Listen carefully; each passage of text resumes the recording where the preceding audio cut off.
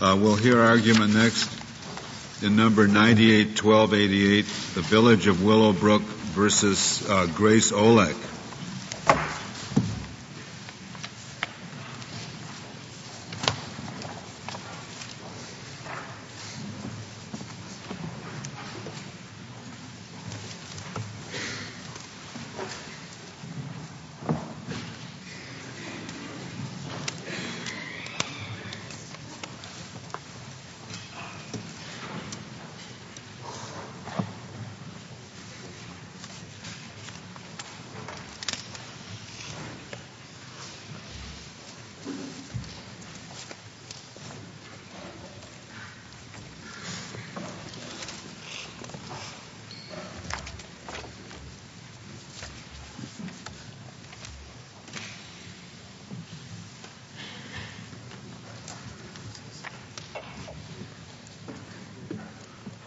Mr. Diano. Mr. Chief Justice, and may it please the Court. The question on which this Court granted the petition for writ of certiorari in this case is whether the Equal Protection Clause gives rise to a cause of action on behalf of a class of one, where that claimant does not allege membership in any class or group, but asserts that vindictiveness motivated the government to treat her differently than others similarly situated. Mr. Diano, let me ask you a question or two about this so-called class of one. Was it really a class of one, or were there 5 people or so involved in the suit? I think the facts of the complaint could give rise to a class of 5. However, the cause of action was brought under this vindictive action class of one type of equal protection claim.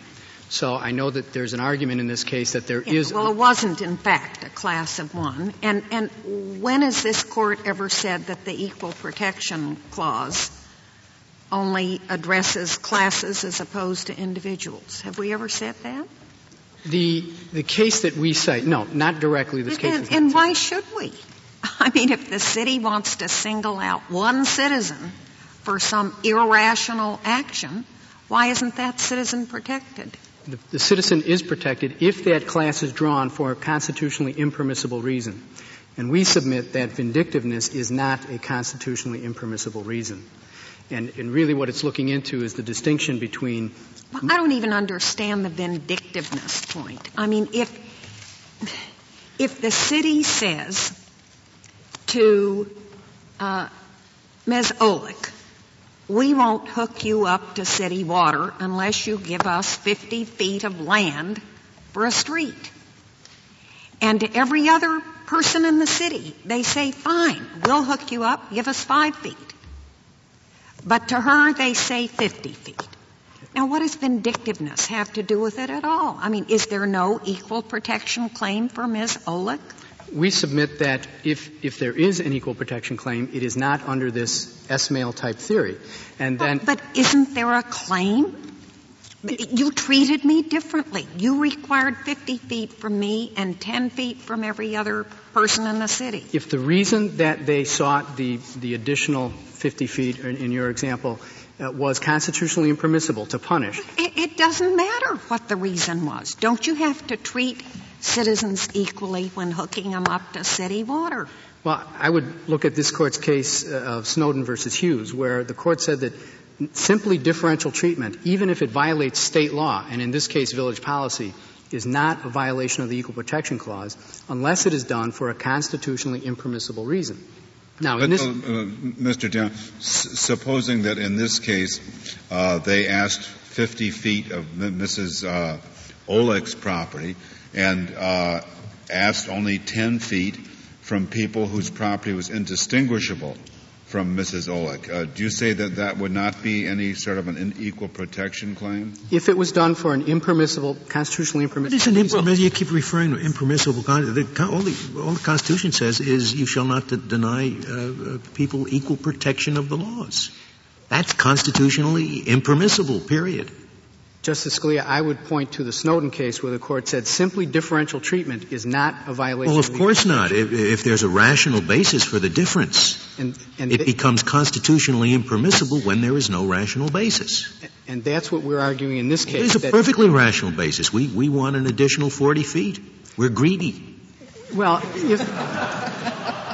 It's perfectly rational, it seems. Well, if the rational basis is to serve a legitimate government objective, for example, in this instance, to upgrade and improve an existing road, then we submit that the question should be, if it's an equal protection claim, it should fall under traditional equal protection analysis. Mr. Dano, one problem I have with that answer is, how do we get even to know what the purpose of the government was when this case is tossed out on a 12b6 motion, and all we're supposed to look at is the face of the complaint? And the complaint doesn't say anything about they wanted to widen the road. Well, I think as the district court found, the complaint alleges that the reason that the village sought the additional, and I think it's in this case 18 feet, was so that it could improve and dedicate this road. Did the complaint say that? The complaint alleged that the reason they sought the additional space was so that they could, I believe, pave and complete the road with sidewalks and public utilities. And that's what the district court found to be a legitimate purpose.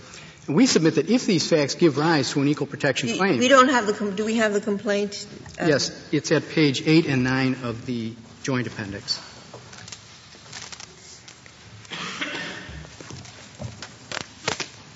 It actually starts at page 3 of the joint appendix. And where is the part where the plaintiff sets out that the village's reason?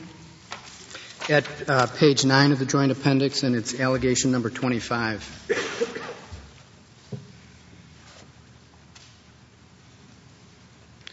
Where it's alleged that they sought the property so that they could dedicate the public roadway and construct pavement, public utilities. Yes, thank you. Okay.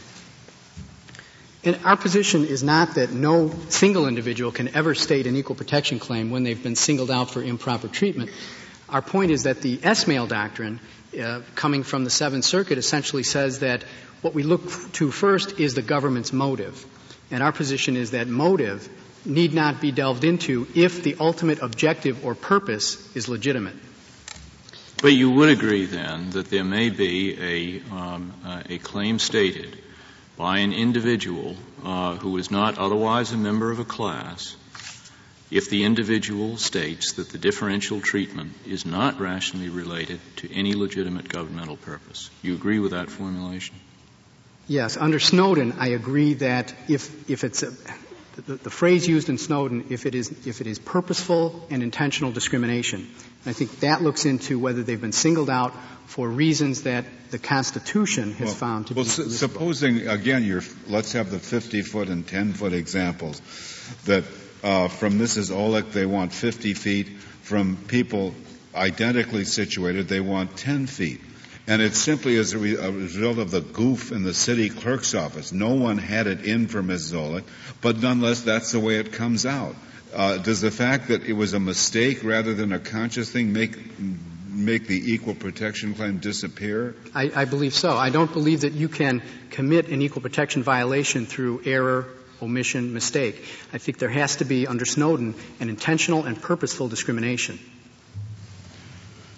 There is certainly an intentional difference in treatment. They're intentionally trying to get 50 feet from one person and only 10 feet from another. Isn't that enough of you say that's not enough of an intent? Intent versus motive.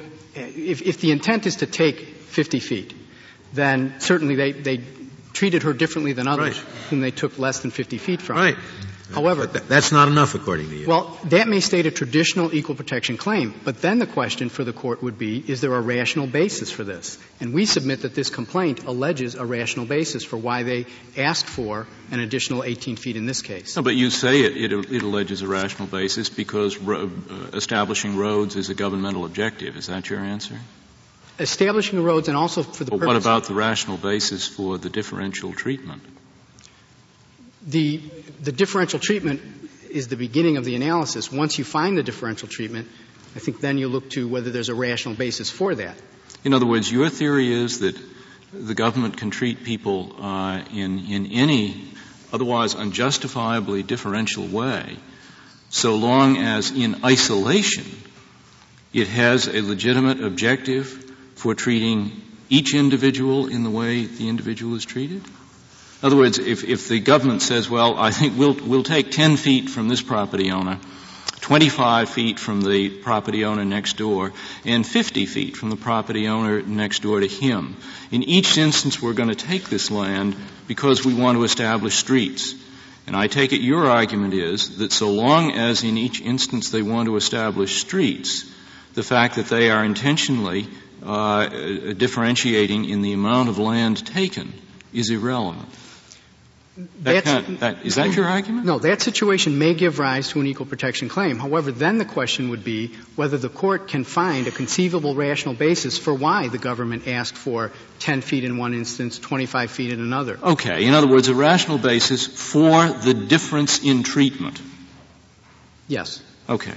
Why isn't it a complaint alleging, it may not be right, but it alleges a difference. It says, from us, they wanted 66 feet to build a road. From everybody else in the town, they wanted 15 feet, which isn't enough to build a road. And there's no basis for this distinction. That's what I took it as saying. The complaint alleges those All right. facts. So how then can you say that on its face the complaint doesn't state a claim? Under the S-mail theory, where the court says to look at motive before you look at anything else, that's what we're saying. That may be a traditional equal protection claim. You may be right or wrong about that. I don't know. But we took the case, I take it, to decide whether there was a one person could state an equal protection claim. And the first thing I read is that this isn't one person, it's five. Well, so now should we get into this much more difficult question about motive and so forth? Not whether simply one person can ever state an equal protection claim, but whether that one person can state that they were singled out because of the government's motive, vindictiveness. That's, I think. Suppose that they're singled out because of the government's motive, and it also happens that there's no rational basis. Which I take it is what Judge Posner said. He said they have stated a claim where the only reason that anybody could give as far as the complaint's concerned for this distinction is hatred or malice or some absurd state of mind. Well, I get his exact words if you want. Okay. Well, in answer to that question, I think that he says if it refuses to perform this obligation for one of the residents for no reason other than a baseless hatred, then it would violate the Equal Protection Clause. And under traditional equal protection analysis, the question then would be for the court to search the record to see if there is any conceivable rational basis. Well, here we have the record. It's the complaint. And that's I true. don't see any rational basis in the complaint. We submit that the rational basis is that in this instance they had a non-dedicated road over which they were now being asked to place a public improvement. I suppose if your hatred is not baseless, it's okay. I mean, if you really, this woman deserves to be hated or something, does that make it all right? No, it's not that if the hatred is baseless, it's if the act, the legitimate, the goal of the government. In this instance, we submit that what they were trying to do here was legitimate. Whether their motive then was improper should not be relevant. Why shouldn't you read this complaint to say they wanted 33 feet to widen the road, but everybody else, they wanted only 15 feet. Fine, if they want 33, they exercise their power of eminent domain and they pay us for the difference between 33 and 15. If that's what the complaint is saying, we're supposed to read it liberally, then the 12b6 dismissal is improper because the complaint would not have on its face. On that set of facts, if they alleged a traditional equal protection claim, the next question would be, is there a conceivable rational basis for what was done? And that's why we point, and why the district court pointed to paragraph 25, which alleged that although the respondent is saying the reason they did this is because they're retaliating against me, they also supplied an allegation that explained another basis, another reason why the village wanted that. But wouldn't that reason still be inadequate if everybody else was either not asked for the 33 or paid for the difference? I don't think so, because the reason, if nobody else was asked for 33 feet, that would create the classification. But once the classification is created, then the question becomes, what was the legitimate government purpose? Was there a conceivable rational basis? So that's where we think paragraph 25 establishes it has to be a rational basis, not for taking the 33 feet. but a rational basis for treating this person different from other people, right?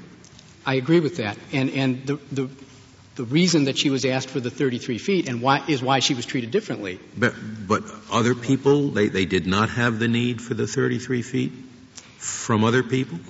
This is a unique situation. No, because in this situation you had a non-dedicated road. But we don't know that from the motion to the complaint and the motion to dismiss, do we? Well, the complaint alleges that it had never been dedicated and that there had never been any easement granted to any governmental body for the use of any portion of it. So I think so you say all the facts necessary to support your argument that there is a rational basis can be deduced from the complaint? Yes, Your Honor, and that's what the district court found. That I think that's asking rather a lot of a court like this. I mean, I thought we took this case to find out whether one person who was not otherwise a member of a class can state an equal protection claim. And I think perhaps we're at the point where everybody is agreeing that the answer is yes. And the argument now is whether in response to that claim it can be found on this record that there is a legitimate governmental purpose to which the demand was rationally related. And I'm not sure that that's really what we're in business for here. And it also seems that this was, as has been pointed out, dismissed on the face of the complaint. I mean, normally you wouldn't make that motion. You'd file an answer. And then there would be motions for summary judgment. And you can look at it. I don't know why the village of Willowbrook took this unusual route and thought they had a right to dismiss the complaint rather than file an answer.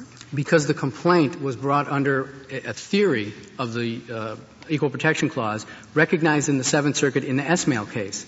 And we submit that Esmail is not a viable cause of action under the Equal Protection Clause. If this complaint had alleged... But if the complaint boils down to they treated me differently than every other citizen when it comes to hooking up water, that's enough. And it doesn't matter if it's one person or five people. Now, go file your answer. You know, we've answered the question. Go file an answer. I mean, why isn't that enough? Because the reason that the motion to dismiss was filed was because Esmail is a new theory in the Seventh Circuit, and there had been no other cases interpreting it. Looking at the complaint, we didn't believe that it fits the... But, you know, we don't necessarily follow a case from the Seventh Circuit. Perhaps we wouldn't hear. But if there's enough in the complaint to support a traditional equal protection claim, we wouldn't have to get into that. And that's not the theory, though, that the respondent brought this case under. And the petition that we filed asked not only that the court consider whether a class of one could ever file an equal protection claim, it's whether a class of one who is alleging that the class was created by vindictiveness, because vindictiveness has not been a constitutionally protected interest.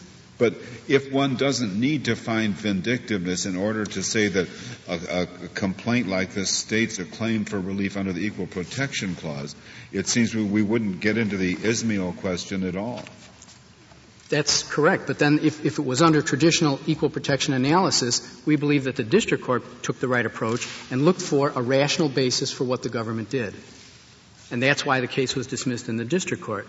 Have we ever said, and has this court ever said that in the abstract there's some free-floating duty for the government always to act rationally? We haven't said that. No. So the duty to act rationally applies only when the government's actions affect a certain person?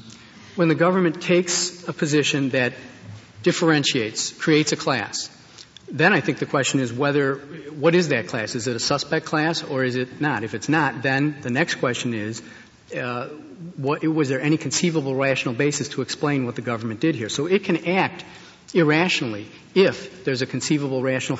It can act irrationally. It can separate. It can make classes if there's a rational basis for that. Do you think your argument is consistent either with the Justice Stone's opinion in Snowden or with Learned Hand's opinion in Burt? I think it's inconsistent with Learned Hand's position in Burt, but I think it's consistent with the Snowden decision in that in Snowden you had a single individual who claimed that he had been denied the right to be placed on the ballot in Illinois, and that he had qualified for that, and that the canvassing board maliciously, willfully, and arbitrarily refused him that right. And the Court said that despite those allegations, you have not alleged intentional or purposeful discrimination. And it went on to say... That seems to me to suggest that the missing allegation was precisely the allegation you've got here. Vindictiveness? Yes. Well, we cite then U.S. versus O'Brien and Arlington Heights and Washington versus Davis for the position that the motivation, which vindictiveness... I understand that, but it seems to me if one confined himself to Snowden and Burt, you would lose. These later cases you rely on, I understand, but it seems to me those two cases are definitely against you. Snowden, I think, it's how you interpret intentional and purposeful discrimination. And if you read intentional and purposeful discrimination broadly in that it's enough to say... If you read Snowden the way Learned Hand read it, then you lose. And he's usually a pretty good judge of what we say. If you read Snowden the way Learned Hand did, yes. What he's saying is you only need to add the additional allegation that the reason you singled me out was because you were coming after me. And we submit that what S-Mail does is turns traditional equal protection analysis on its head, because it now says the first thing you do is look at an allegation of motive. And if the motive is alleged to be improper, you don't have to go through... Yes, but an allegation of motive like that can also be construed as saying there was no other rational basis that can explain this except that motive. So it's really the functional equivalent of an allegation that there was no rational basis for what you did, which tends to be consistent with the notion that the city later came around later and said 15 feet's enough. What would give rise to the rational basis inquiry is the allegation that I've been treated separately or differently and it's a bad motive. Then you go to rational basis, and that's where we submit that this complaint, as the district court found, alleges a rational basis, because the reason that they requested it is explained by the fact that this was a non-dedicated, unimproved road. They wanted to do all of this. But it was still non-dedicated when they said 15 feet's enough. That's true. And at that point they made a decision that although it would have been more efficient to do all of this at once, to widen and improve the road and put pavement there, if she's going to object to it, they consulted the village attorney, and the village attorney said if all you want to do is put the water main in, then 15 feet would be sufficient. Now, I always say you're talking about rational basis as though it means actual rational basis. I had always thought that our rational basis test means a conceivable rational basis. We don't look to whether the state actually had this rational basis in mind. It might have. This is a basis that we invent in our own imagination, and since that could have supported it, there's a rational basis. I agree. Correct? And you would assert that conceivable rational basis will overcome a claim of violation of equal protection even when you can bring in evidence to show that, that might have been a rational basis, but in fact they were out to get me. Yes. They did not use that rational basis. They were out to get me. You would say still no equal protection violation. Yes, and under U.S. versus O'Brien and Washington versus Davis, once there is a legitimate purpose, there's no need to look into... You're beginning to talk subjectively again. Once there is a conceivable legitimate purpose. Okay, conceivable. Any imaginable by the court, even if it's not pled in the complaint. But we believe that this complaint does plead that. Does that carry as far as saying, we conceived it, but it has been shown on this record that was indeed not the basis? If it can be conceived, then there's no reason to look into the record for why why that motive might not have been the correct motive. So this is a tempest in a teapot is essentially what you're saying. Yeah, you can have a class of one, but the court can always dream up a rational basis for what government does. And so, end of case. Not always. Not always dream up a rational basis. But when a complaint like this alleges facts that give rise to that, then certainly. And I agree that it's what can be conceived, not necessarily what is found. But here we have the allegation in the complaint. And if the reason that the government was out to get the person was because of race, there's a cause of action. There is. And is that because it's a suspect class or there's a constitutional right involved? Because there's a suspect class, because they've differentiated because of... Suppose they're discriminating, allegedly, because of the exercise of the constitutional right. That would be, but that is not the theory that has been pled in this case. The theory that has been pled is what our argument is against, that Esmail says that vindictive action can give rise to an equal protection claim when you allege differential treatment and vindictiveness as the cause for it or the motivation for it. The vindictiveness allegedly was in retaliation for filing a lawsuit, which I assume she had a statutory right at least to file. That's correct. But then I think we would look at this case under traditional equal protection analysis, and the question would be, is there any conceivable rational basis? Well, why is filing, if the vindictiveness on one hand is caused by hostility to a race, in another case it's caused by hostility to the fact that a lawsuit was filed? You would say they're different cases. I think they require, they would be traditional equal protection claims, not well, why isn't this the second? Because they have alleged that they are proceeding under Esmail, which is a vindictive. Well, they alleged that the vindictiveness was caused by the fact they'd filed this earlier lawsuit. That's correct. Thank you, Mr. Diano. Mr. Gornstein, we'll hear from you. Mr. Chief Justice, and may it please the Court, we have explained in our brief why we believe this is not an appropriate case for resolving the Class of 1 issue. But if the Court reaches the question, it should hold that a Class of 1 claim is subject to the same analysis as other equal protection claims. That means that unless there is a fundamental right or a suspect classification involved, rational basis review applies. And under rational basis review, the relevant inquiry is an objective one into whether there is any conceivable rational basis for the alleged difference in treatment. What if they had a class of litigants against the city? They had a rule that anybody who sues the city will get disparate treatment, 33 feet instead of 15 feet. And that's their policy.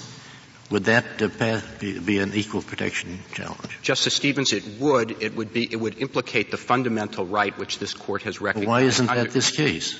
Well, it is this case, and that's one of the reasons that we suggested to the Court that we suggested to the Court that it not examine the Class of 1 issue, because the Class of 1 issue really arises when there is no suspect classification and no fundamental right involved. But this happens to implicate the fundamental right to file a lawsuit, which this Court has recognized as being protected by the First Amendment as a component of the right to petition for a redress of grievances. Mr. Dano said that that's not the theory of the plaintiff's complaint. They didn't make retaliation for filing the litigation the basis for the lawsuit. They actually did, in their factual allegations, allege that the basis for the retaliation was the filing of the lawsuit, and that is in Joint Appendix 10, allegation number 27. Well, what if you decide that you're going to treat this person differently because they filed a lawsuit against the village, but it turns out there's a perfectly rational basis for treating them differently?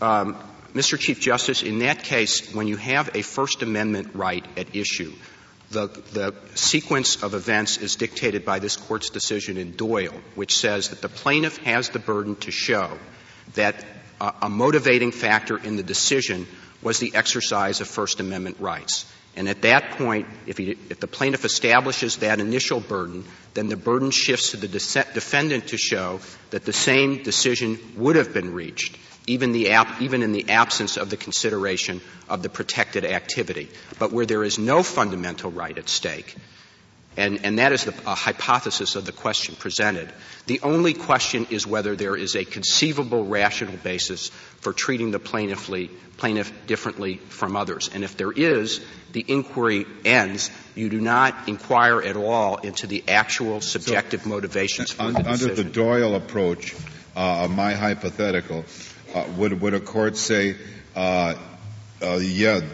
this is a prima facie denial of equal protection because of 50 feet versus 10 feet, and the respondent has come up with a perfectly good explanation for why, but we also find that the motive for doing it was not the rational basis, that they simply wanted to get this person because they filed a lawsuit and kind of dug up the rational basis later. then what happens under Joe? We would have done it anyway, so... This Court recently issued a per curiam decision this term, and I believe it's called Lesage, in which the government took the action on the base of race and, in part, and the government was able to show to the satisfaction of the Court that the same thing would have occurred even absent the consideration of race. And in that event, there is at least no award for past conduct. There remains. But you have to get beyond the dismissal of the complaint to reach that. That's correct. Lesage was hardly a dismissal of the complaint. That's correct. I'm just talking about a hypothetical scenario where there is a First Amendment claim raised, and then it would usually require a trial to determine whether, in fact, the actual the defendant would have taken the same action in any event. Should we begin our opinion in this case by saying there is no constitutional right for similarly situated persons to be treated equally under the law? Is that our opening line?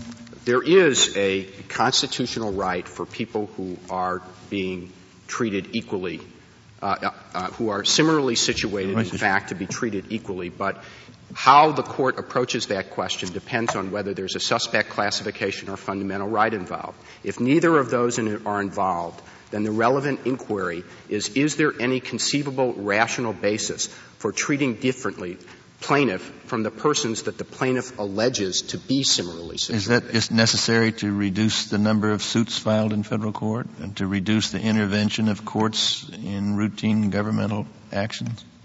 That is it is. Are we compromising the basic principle by saying that?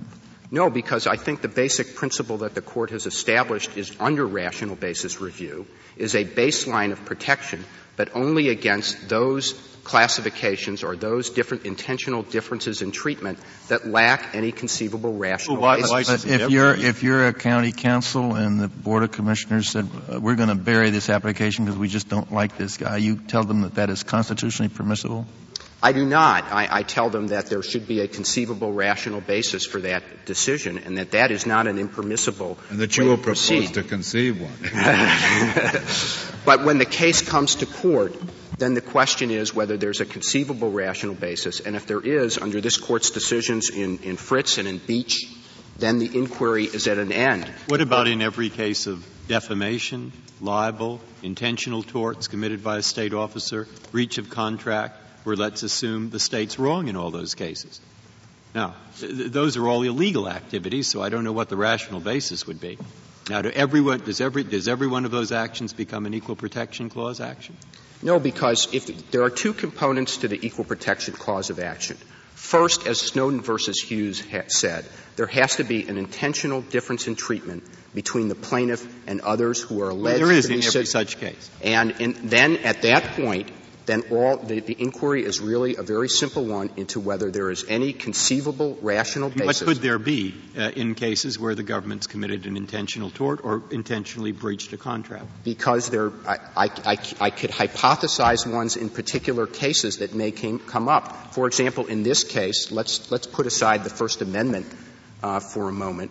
It may be that somebody could establish that somebody was out to get somebody, but if there was a conceivable rational basis, such as the one that the petitioner is suggesting here, that unlike every other person in this town, this person is asking for access for water from a non-public road, that could supply a conceivable rational basis for treating that plaintiff differently from everybody else in the village. And the result is otherwise if race is the basis because of history, the core principle of the Equal Protection Clause, or why? Yes. In certain limited situations, the Court has concluded that motive inquiries are essential to protect against the most invidious forms of discrimination and protect the most fundamental rights. But where those rights are not implicated, then rational basis review applies, and that is supported really by three related. Let me just interrupt with one question.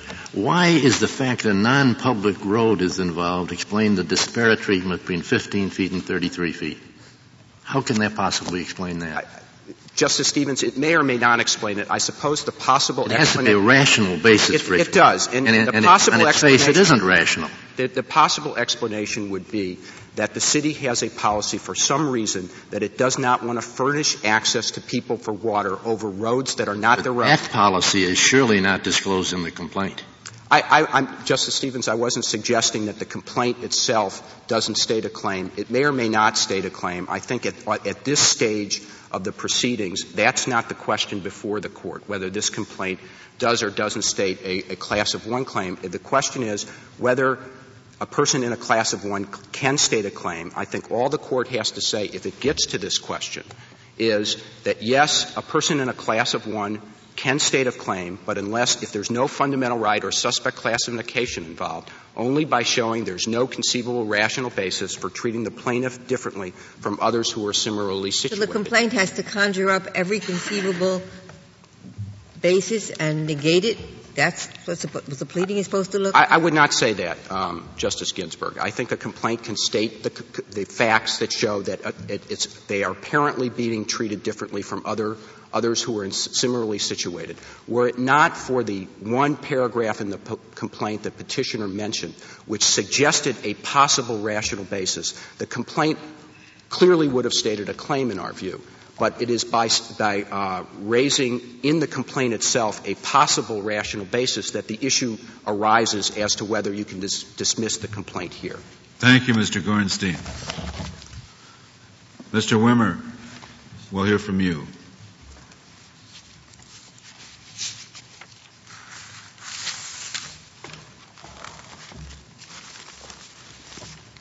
Mr. Chief Justice, and may it please the Court, before I get into the merits of the arguments that have been made on behalf of the Village of Willowbrook, I'd like to address the matter of what questions are properly before this Court in this case.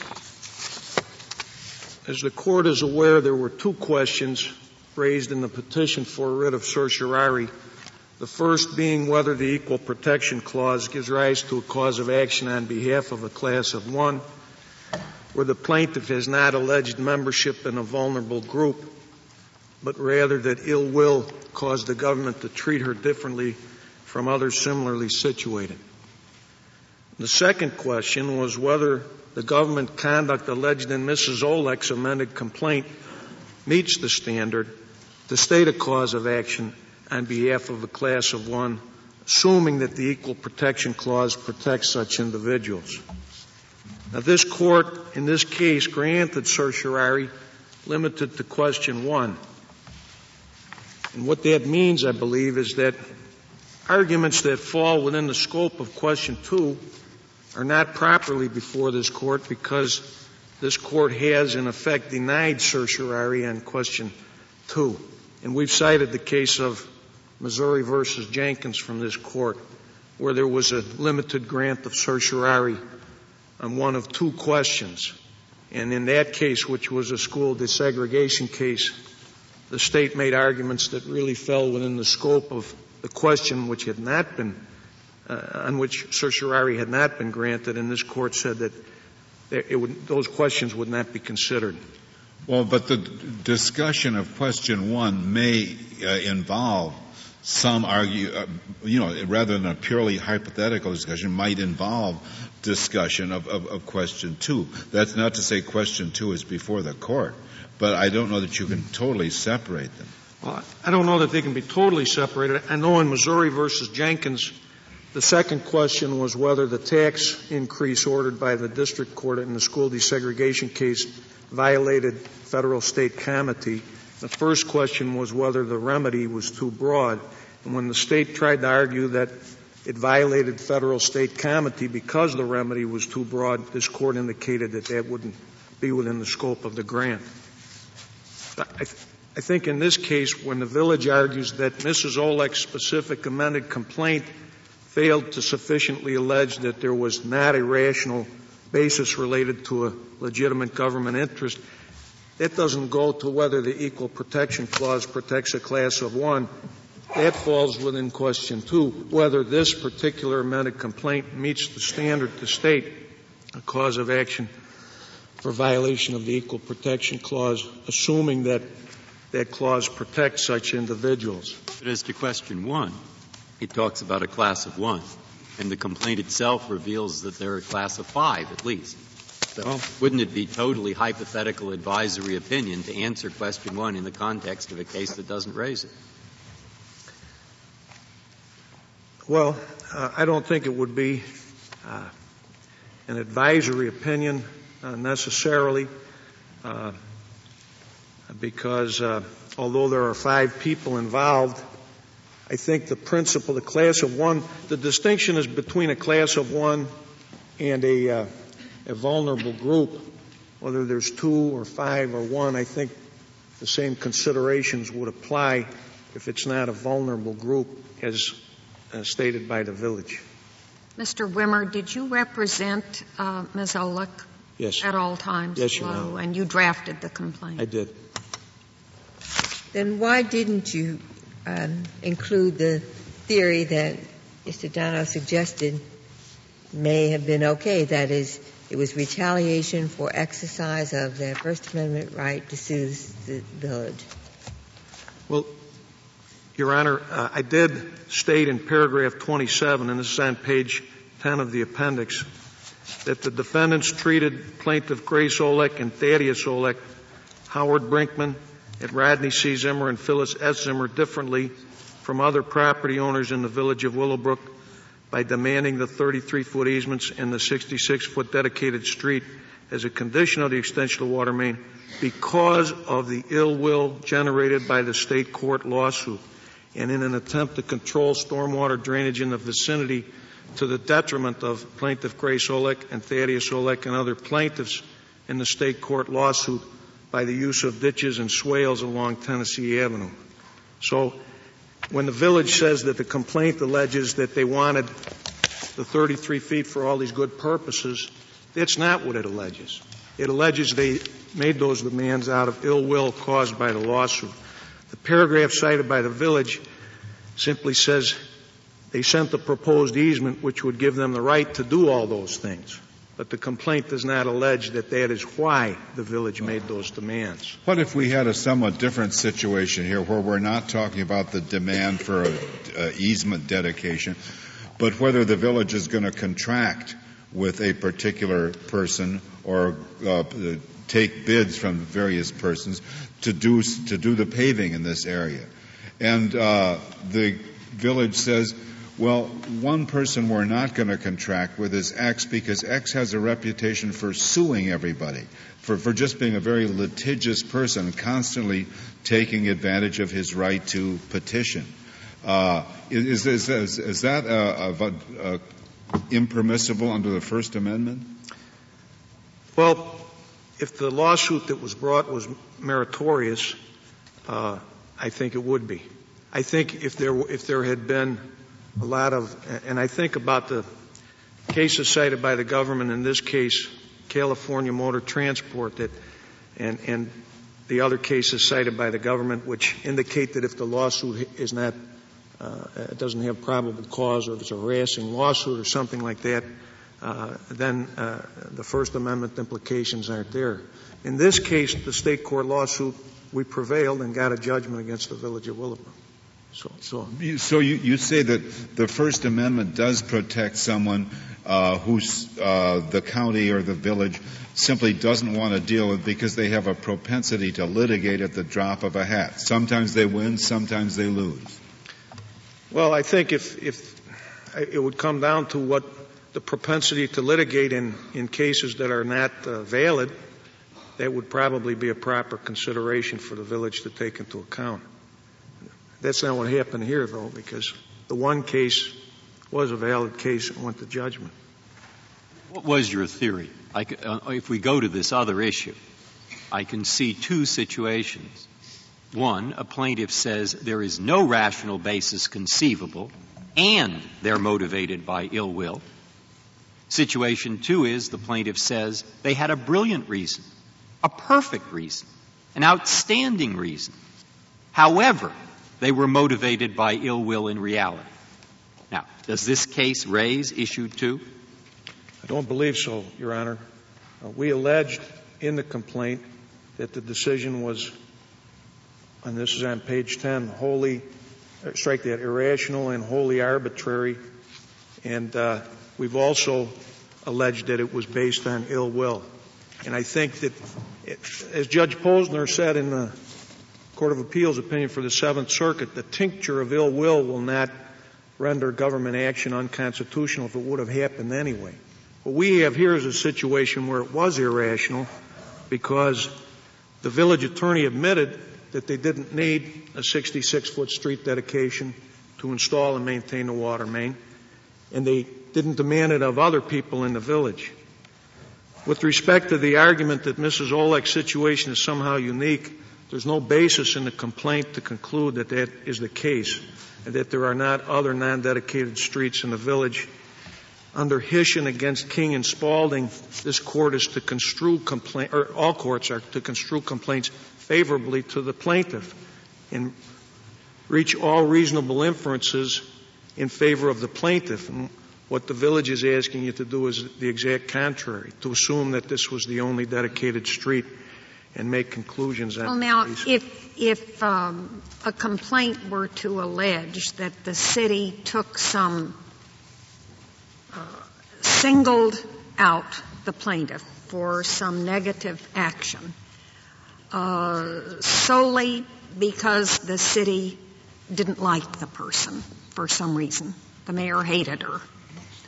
And it turns out, though, that there is a perfectly rational basis that the court can think of for the mayor's action. Is there a lawsuit just because the mayor, in his heart of hearts, hated the plaintiff and wanted that outcome, even though we can derive a perfectly rational basis? Probably not, Judge. Although this court did say in the City of Cleburne versus Cleburne Living Center that some objectives, such as a bare desire to harm a politically unpopular group, are not legitimate state interests. I think in this case, where there was no conceivable rational explanation for the city's disparate treatment of Mrs. Olech, and she's alleged that they were out to punish her for filing a meritorious lawsuit against the village, that there's enough.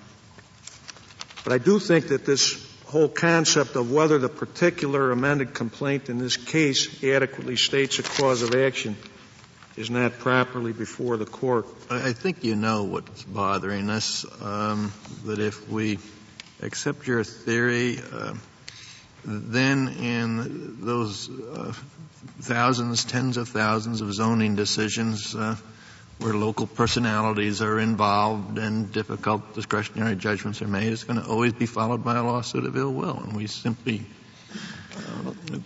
are concerned about having the federal courts become the ultimate policeman of the zoning process.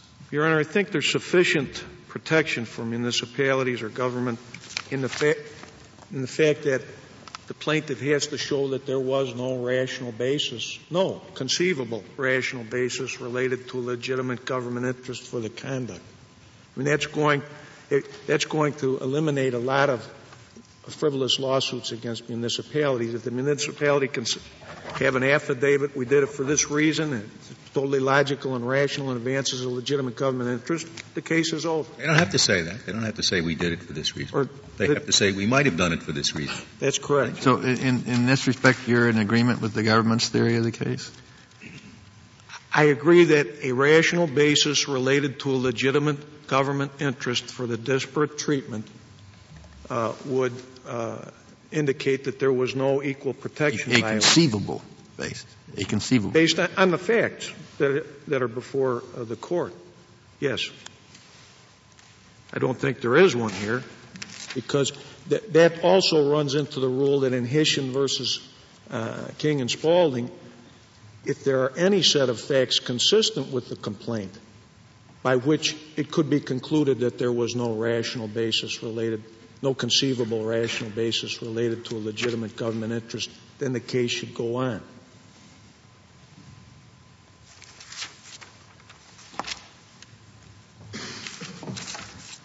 With respect to the question on which this court granted certiorari, whether the Equal Protection Clause protects a class of one, do we have a class of one? What's your position on that?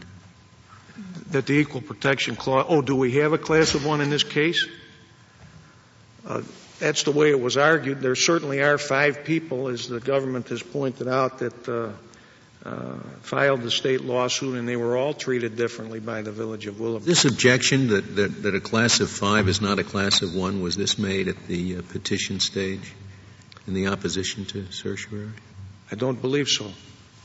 I did object to the presentation of some questions, but not that. With respect to the question of whether the class of 1 is protected, may I ask just a variation of Justice Scalia's question? In the trial proceedings, was there an objection to the complaint made on the basis that there's only a class of 1 involved? No. As a matter of fact, at the district court, the Village of Willowbrook acknowledged that a cause of action for violating the Equal Protection Clause could be brought on behalf of the class of 1. They took that position, but argued that... Because that was the law of the Seventh Circuit. Right. Yeah. They did not say we want to preserve another issue for appellate review. With respect to the question on which the court granted certiorari, I think it's important to recall that governments derive their power from the consent of the governed, and that the legitimacy of government action is based on that. In our country, the consent of the governed is set forth in the written Constitution. And I think in interpreting the language of the Constitution, the language of that grant, it's important to adhere to the language that the people have chosen to use, especially when construing a protection that the people saw fit to secure to themselves, and that no court should engraft limitations on the application of a protection like that the people didn't see fit to put in it. Because then what would happen to the consent of the governed and the legitimacy of the exercise of government power? As Justice Story said in Martin versus Hunter's lessee, which I cited in my brief, the words are to be taken in their natural and obvious sense, and not in a sense unreasonably restricted or enlarged.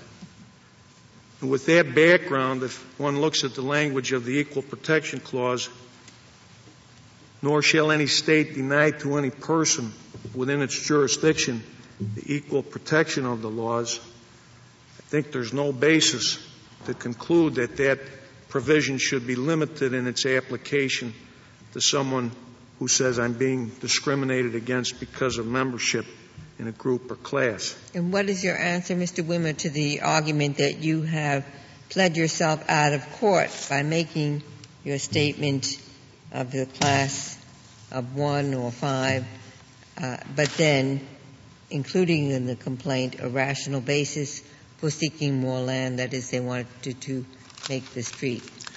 Well, I don't think I did include in my complaint a rational basis for the Village of Willowbrook to treat Mrs. Olech differently from other property owners. When one decides whether there's a rational basis related to a legitimate government interest, it should not be considered in the abstract. I mean, the village can always say we wanted to build a road here. The question is, was there, and in the case I cited, Sioux City Bridge Company, where one taxpayer's property was assessed higher than everybody else's, the government can always say we had a rational basis to assess his property 100%. That's what it was worth. You have to look at, is there a rational basis related to a legitimate government interest for the difference in treatment?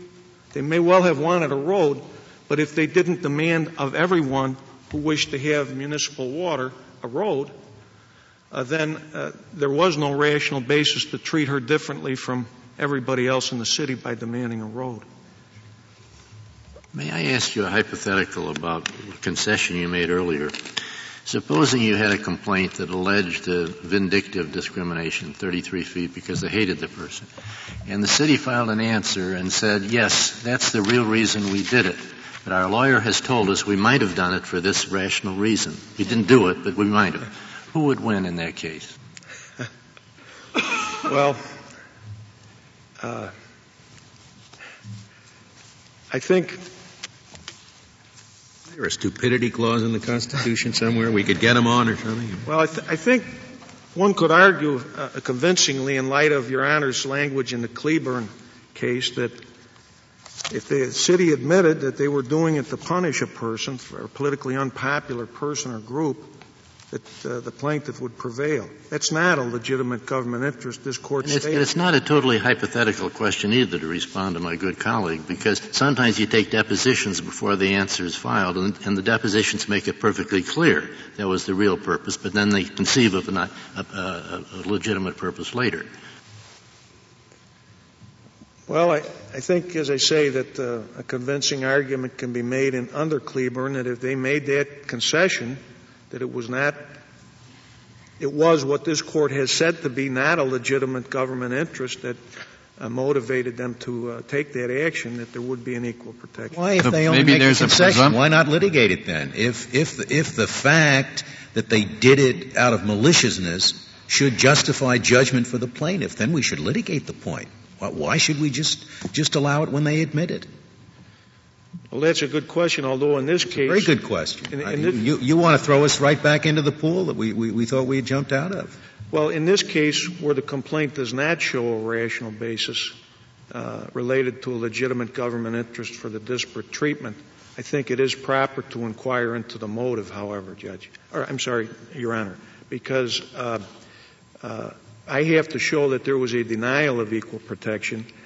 That connotes purposeful conduct on behalf of the village. So I think that an allegation that they were retaliating against her for filing a lawsuit shows that it was not simply uneven law enforcement or an accidental disparate treatment, but an intentional. I suppose the way Judge Posner's view can be explained is there is a presumption that the government acted for a reasonable purpose, and if there's specific evidence to the contrary, then the case can proceed and just becomes a pleading case then. Well, yeah, at this point, I've alleged that it was irrational. I thought you had both. And no conceivable rational purpose and animus. I believe I do, Your Honor. I allege that it was irrational. If you get rid of the former, I guess we have a federal lawsuit, even if the land was set aside as coastal land, wonderful reason, has the most beautiful view in the state, but it turns out, it's alleged, that the real reason he did it is he didn't like the landowner. I mean, once you get rid of the conceivable rational basis, you open the court to lawsuits, no matter how good the reason was, as long as there's an allegation of animus. Well, that's right, although I think in this case that's not what we have, since I've alleged both. And the allegations of the complaint have to be accepted as true at this point. Briefly, with respect to exhaustion of remedies, that's another question which I believe is not properly before the Court for a number of reasons. It was not ever mentioned prior to the brief on the merits by the village. It was not mentioned in the district court where I could have amended the complaint if there was a technical deficiency. And also, even if Your Honors intend to address the exhaustion of remedies issue, I believe the Court has already held at least 2 times that one need not exhaust his state remedies in order to state a claim for a denial of the Equal Protection Clause. And on this rationally related argument, what this really comes down to is whether it was rationally related to a legitimate state interest for Willowbrook to demand private property rights of Mrs. Olech and the other plaintiffs in the state court case as a condition of receiving running water when those rights were not demanded of others as a condition of receiving running water, and where the private property rights were not required for installation and maintenance of the water main. That's what the complaint says. And I think that question really answers itself. There's not a rational basis based on the face of the complaint.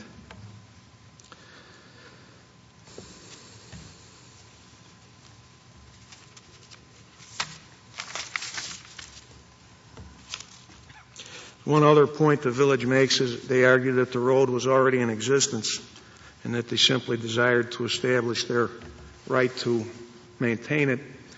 The complaint does not allege how wide the road is, and since it's not in the record, I'm not going to state how wide it is, but I think if that's a significant fact, the inference should be drawn in favor of the plaintiff that the road is substantially narrower than the 66-foot road that they were demanding be put in. So I'd like to thank the Court. In conclusion, I believe that the Equal Protection Clause applies to everybody, whether they're a member of a class or group or not. It certainly applies to Mrs. Olech. Thank you. Thank you, Mr. Wimmer. The case is submitted. The Honorable Court is now adjourned until tomorrow at 10 o'clock.